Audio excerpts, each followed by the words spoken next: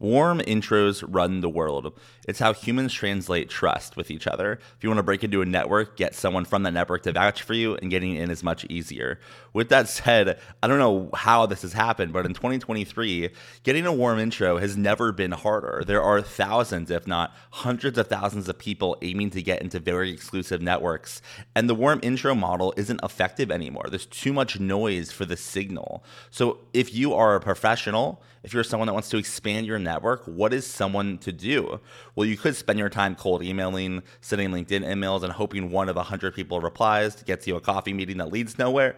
Or you could do something different. And today's episode is sponsored by Seed Scout, which allows you to do something different. Seed Scout is a platform that allows you to request introductions to other people on the network with a click of a button. No more sending long emails, no more doing all this research, right? It's simple. You send an intro request. If they want to meet you, they accept, and you're instantly introduced. Seed Scout is an alternative way to expand your network that gives someone more context than a cold email, but it's faster to achieve than that warm introduction. So if you are sick of spending hours, days, weeks, months, even years trying to break into new networks and you just want to try something new, I would check out seedscout.com, SEED scout.com. Let's get into today's episode, and thanks for listening. What is going on, everyone? Thanks for tuning in to another episode of Forward Thinking Founders. I am very grateful to have your attention, at least for the next 15 minutes of this episode.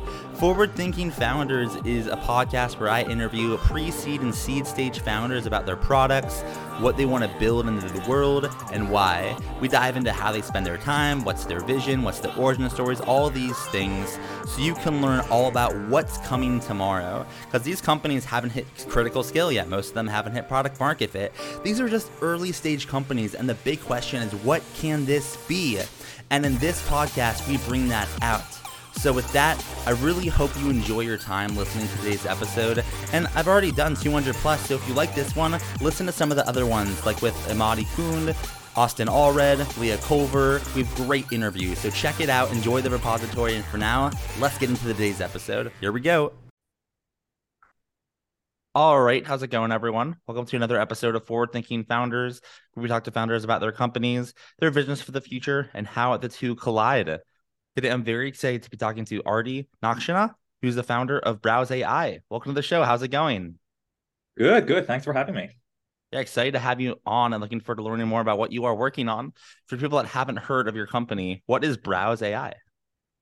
Yeah, so Browse AI is the easiest way for prosumers, startups, and SMBs to extract and monitor data from any website. And what makes it unique is that it lets you turn any website into a spreadsheet or API in 2 minutes with no technical knowledge or coding knowledge.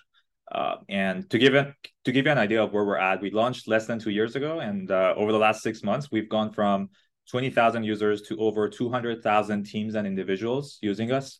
And we're profitable since last month with 10 full-time team members and a few part-time.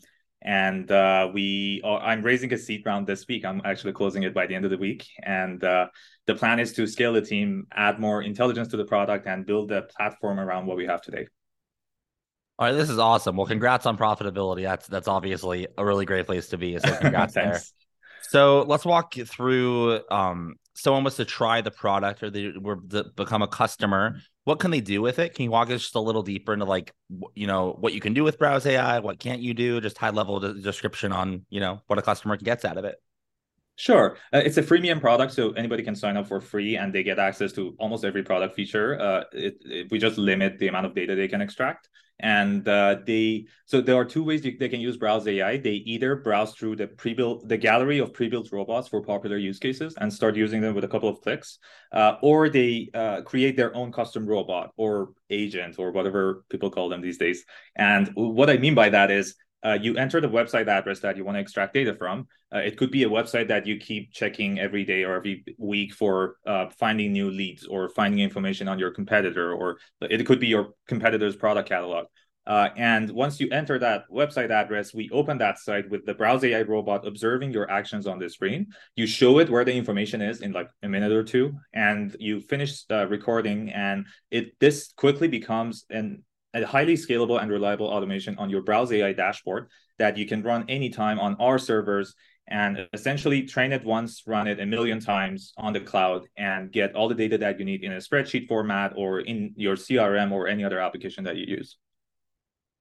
That's amazing. It's such a Thanks. powerful tool. I'm curious, like, where did you get the idea from? Or in other words, like, what's the origin story here? What compelled you to build this product? Yeah. So yeah, there are short versions and long versions, but like to give you like a idea of the bigger picture. So I'm in Canada right now, but I was born and raised in Iran, in a smaller city in Iran, and I started coding when I was 8 years old, and I learned about the internet, and I got obsessed with it. And the reason I got obsessed with the internet was that as a little kid who couldn't even speak English in the Middle East, I had the same access to information on the web that big companies in North America had. And that was just mind blowing to me. And that slowly changed over time. So, like, over the last couple of decades, I noticed that uh, every big tech company is scraping, like, at my job, I could see that big tech companies are scraping hundreds of millions of web pages every day and using that information to grow faster. But the SMBs and prosumers still have to use web browsers to manually access information, or they have to custom code their own web automation. And that's just a terrible experience and too much costly for anyone. And yeah, I wanted to change that. So in 2020, came up with the idea of mixing RPA style UI automation with a better user experience and with a focus on web data extraction and monitoring, and then created the world's first web automation software that automates the entire process and doesn't require any code, and it takes 2 minutes to set up for an average non-technical person. And I have to ask, like, you didn't just start this, right? You started this, you said about two or so years ago. But at this moment in 2023, for people listening, where it's the middle of June, 2023, AI is like everyone's all in AI, like because of OpenAI, GPT-3, like all these models are being built. But you kind of had a little bit of a foresight to start working on this before the boom. My question for you is, did you even think about the market at all when deciding to build this, or was it just purely out of like personal interest, and it just so happened that you were just a little early, not too early, but like the right amount of early to catch this wave that we're seeing right now? Yeah, I couldn't guess, look, when this takeoff was going to happen, but we all knew it was going to happen over the next few years. But this is not, I don't think this is like why I did this at that time. I think the main reason was that like there were a lot of technology advancements that were happening around the same time that enabled us to do this with such a small team. And yeah, we with only like 5 senior engineers, we were able to get to 200,000 users and tens of millions of automations run on the cloud.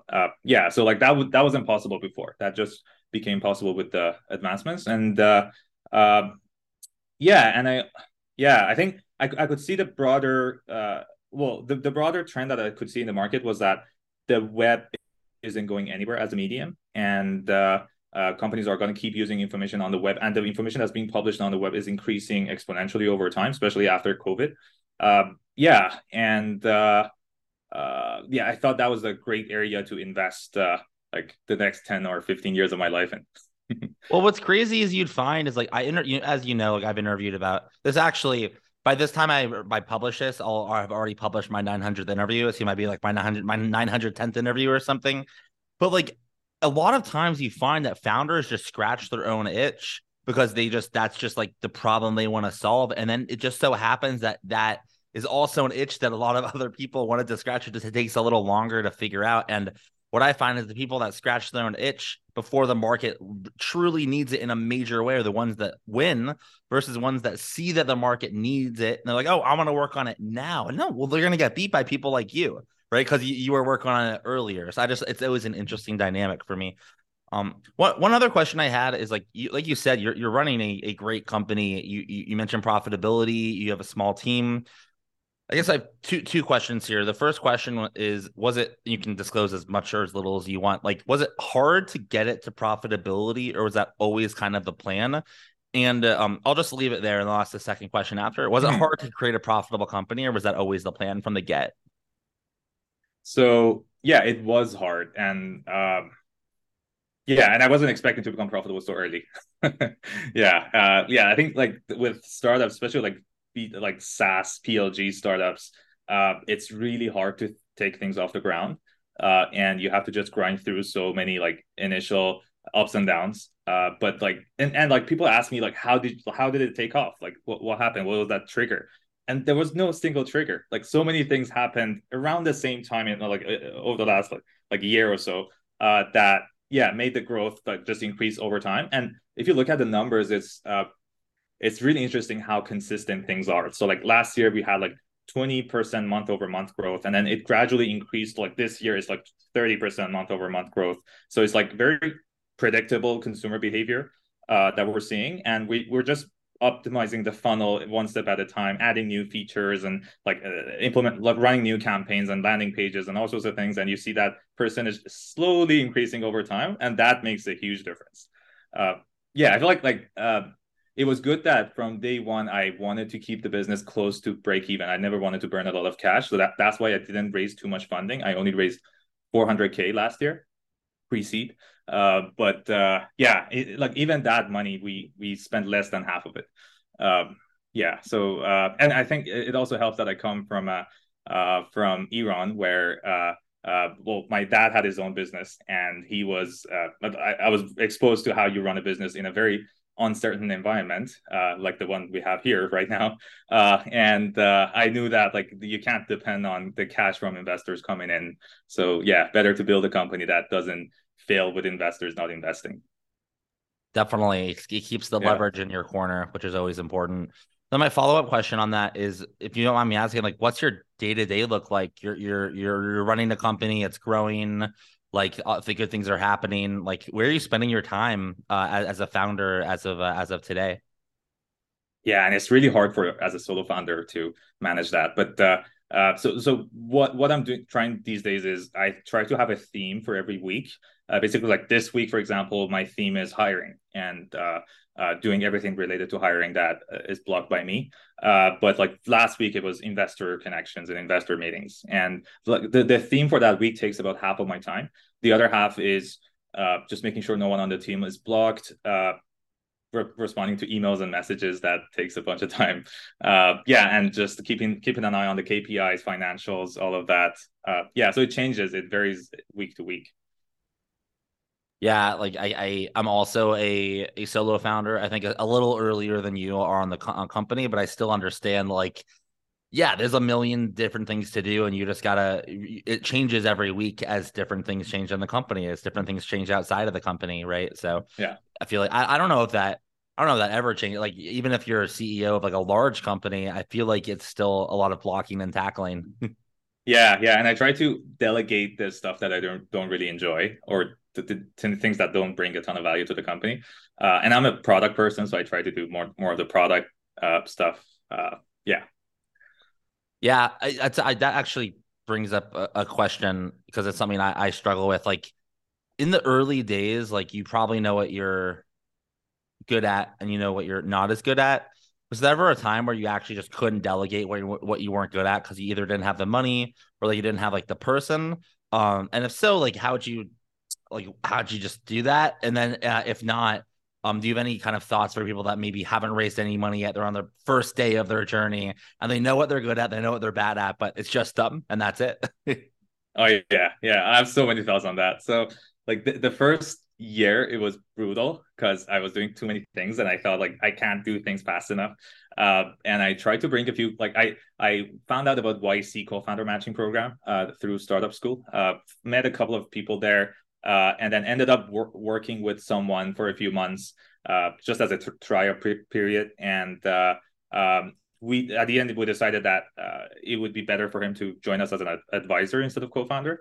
But yeah, I think like if I could go back in time, I might try to bring someone on board earlier on because I feel like it gets harder the more you go into the business. But and now the advantage that I have as a solo founder is, well, there are a lot of advantages, but for example, one is that I have a lot of equity, and I can use that to hire exceptional people and give them a lot of stake in the business. And I could hire many people like that instead of like having one or two co-founders are supposed to do everything. Yeah, so there are some advantages and pros and cons. I didn't have, well, I was working like double the full-time hours for the last few years. So that wasn't fun. But yeah, I'm glad. Well, now we're at a point that I don't have to work that hard anymore. and I could hire people that could do things even better than I can. Yeah, that's when you get to a point. I recently got there where you can hire even part-time help to just do things that there's 10 times better than you. Like I don't Yeah, design. I can't design. I just brought on a designer for my company, and it's just like thank the Lord because it was really yeah. bad before. It was really bad Oh yeah. beforehand. Oh, and one more thing I want to mention is like as a technical founder, I like sales was uh the farthest away place from my comfort zone, and I was forced to do it because I didn't have anyone else who could take the sales meetings, and that was such a great experience. Like we wouldn't be where we are today if I hadn't taken those sales meetings, if I had someone else. Yeah, because like that informs so many product decisions and early on before we go too deep into the wrong direction. Uh, yeah, and like one of the books that I read was the mom's test. That, and I think yeah, it was the mom test, and that made a huge difference because that changed all of my conversations with users and potential sales meetings. And yeah, I totally recommend that book. Yeah, it's a classic, 100%. Yeah. So we're talking about your day to day and how you manage some stuff, but like if we look out into the future, you take your day to day, you do that for 10 more years or more. What does the future look like when you realize your vision? Or I guess in other words, what is your vision for Browse AI and what direction are you rowing in with the company? Yeah, that's a good question. So, I think we're gonna stick with that mission of democratizing access to information on the web. So we're never gonna become an enterprise only solution, for example. But what we do want to become is well, we've discovered this opportunity for becoming a better way to use information from the web. And we see a high likeliness that we're going to be able to get there. And the way we think about it is people have been using web browsers for over 20 years for accessing information on the web, but web browsers were made for browsing, not for anything more serious than that. So if as a prosumer or SMB or whatever type of business, if you need information from a website on an ongoing basis, or if you need information in a more structured format so you can import it into another application or anything like that, we want to be the standard for any sort of use case like that. Yeah, so we expect to be used by millions of people over the next 2 years. We're very ambitious when it comes to that, and we want to be a product that millions of people actively use on a regular basis. And in order to make that happen, you'll need some help, right? It takes a village to make a startup work and scale. So my question for you is how can the forward-thinking founders community help? Are you hiring, raising money, looking for customers, beta testers, enterprise? Like how can we assist? Yeah, well, I am hiring, and I yeah. So far we've been able to keep the organization pretty flat. Now is the time to hire different types of skill sets, and I'm looking for people who can that rare combination of people who can both do hands-on work and can also lead a team and hire a team and yeah, do both pretty well. If yeah, there's one of your listeners that's good at both in any area, like it could be product marketing, sales, or customer success, I would love to talk to them. And my email is ardy@browse.ai. Cool. And then for my last question, you just alluded to it a little bit, which is great. But if someone wanted to connect with you anywhere on the internet, where can they find you? Like, what's your website? Do you have social media presence? You just mentioned your email address, but is there anywhere else someone Yeah. can connect with you? Yeah, Twitter is probably the best place. And I haven't been very active so far, but I'm going to be more active moving forward. Yeah, and my handle is at ARDALAN me ME. Uh, yeah, or actually, I'm not sure if that's the right handle. But yeah, if you If search you search browse your AI, name and browse AI, I'm sure it'll come up somewhere. yeah, Cool. And I so guess many handles my everywhere. last question, because it's pure curiosity, what is your because Twitter is such like an interesting like I've spent a lot of time on Twitter in my tech career. I've ebbed and flowed. Right now I'm Yeah. off it. Oftentimes I've been on it. Like where do you see your relationship with Twitter in relation to growing browse? Is it a distraction? Is it an asset? Is it both? I always like to dive into the Twitter thing because it is a rabbit hole, but we'll only Oh spend yeah, 30 seconds on it. yeah. So I spend a lot of time on Twitter, and I have been for the last few years. And I got so much out of it. So I feel like it can be a positive if you don't get distracted by all the just the popular tweets and stuff that aren't like in any way helpful. Yeah, and I follow the people that like I follow usually people that I want to get well to have something in common with where I want to get in a few years. And that's been very helpful. Yeah, Twitter's been really helpful for me too. I'm at the point where it's a little distracting, so I'm off. But in the long run, it's definitely generally an asset. Well, thank you Yeah. so much, Ardy, for coming on to the podcast. I really appreciate it, and best of luck building out Browse AI. Thank you, Matt.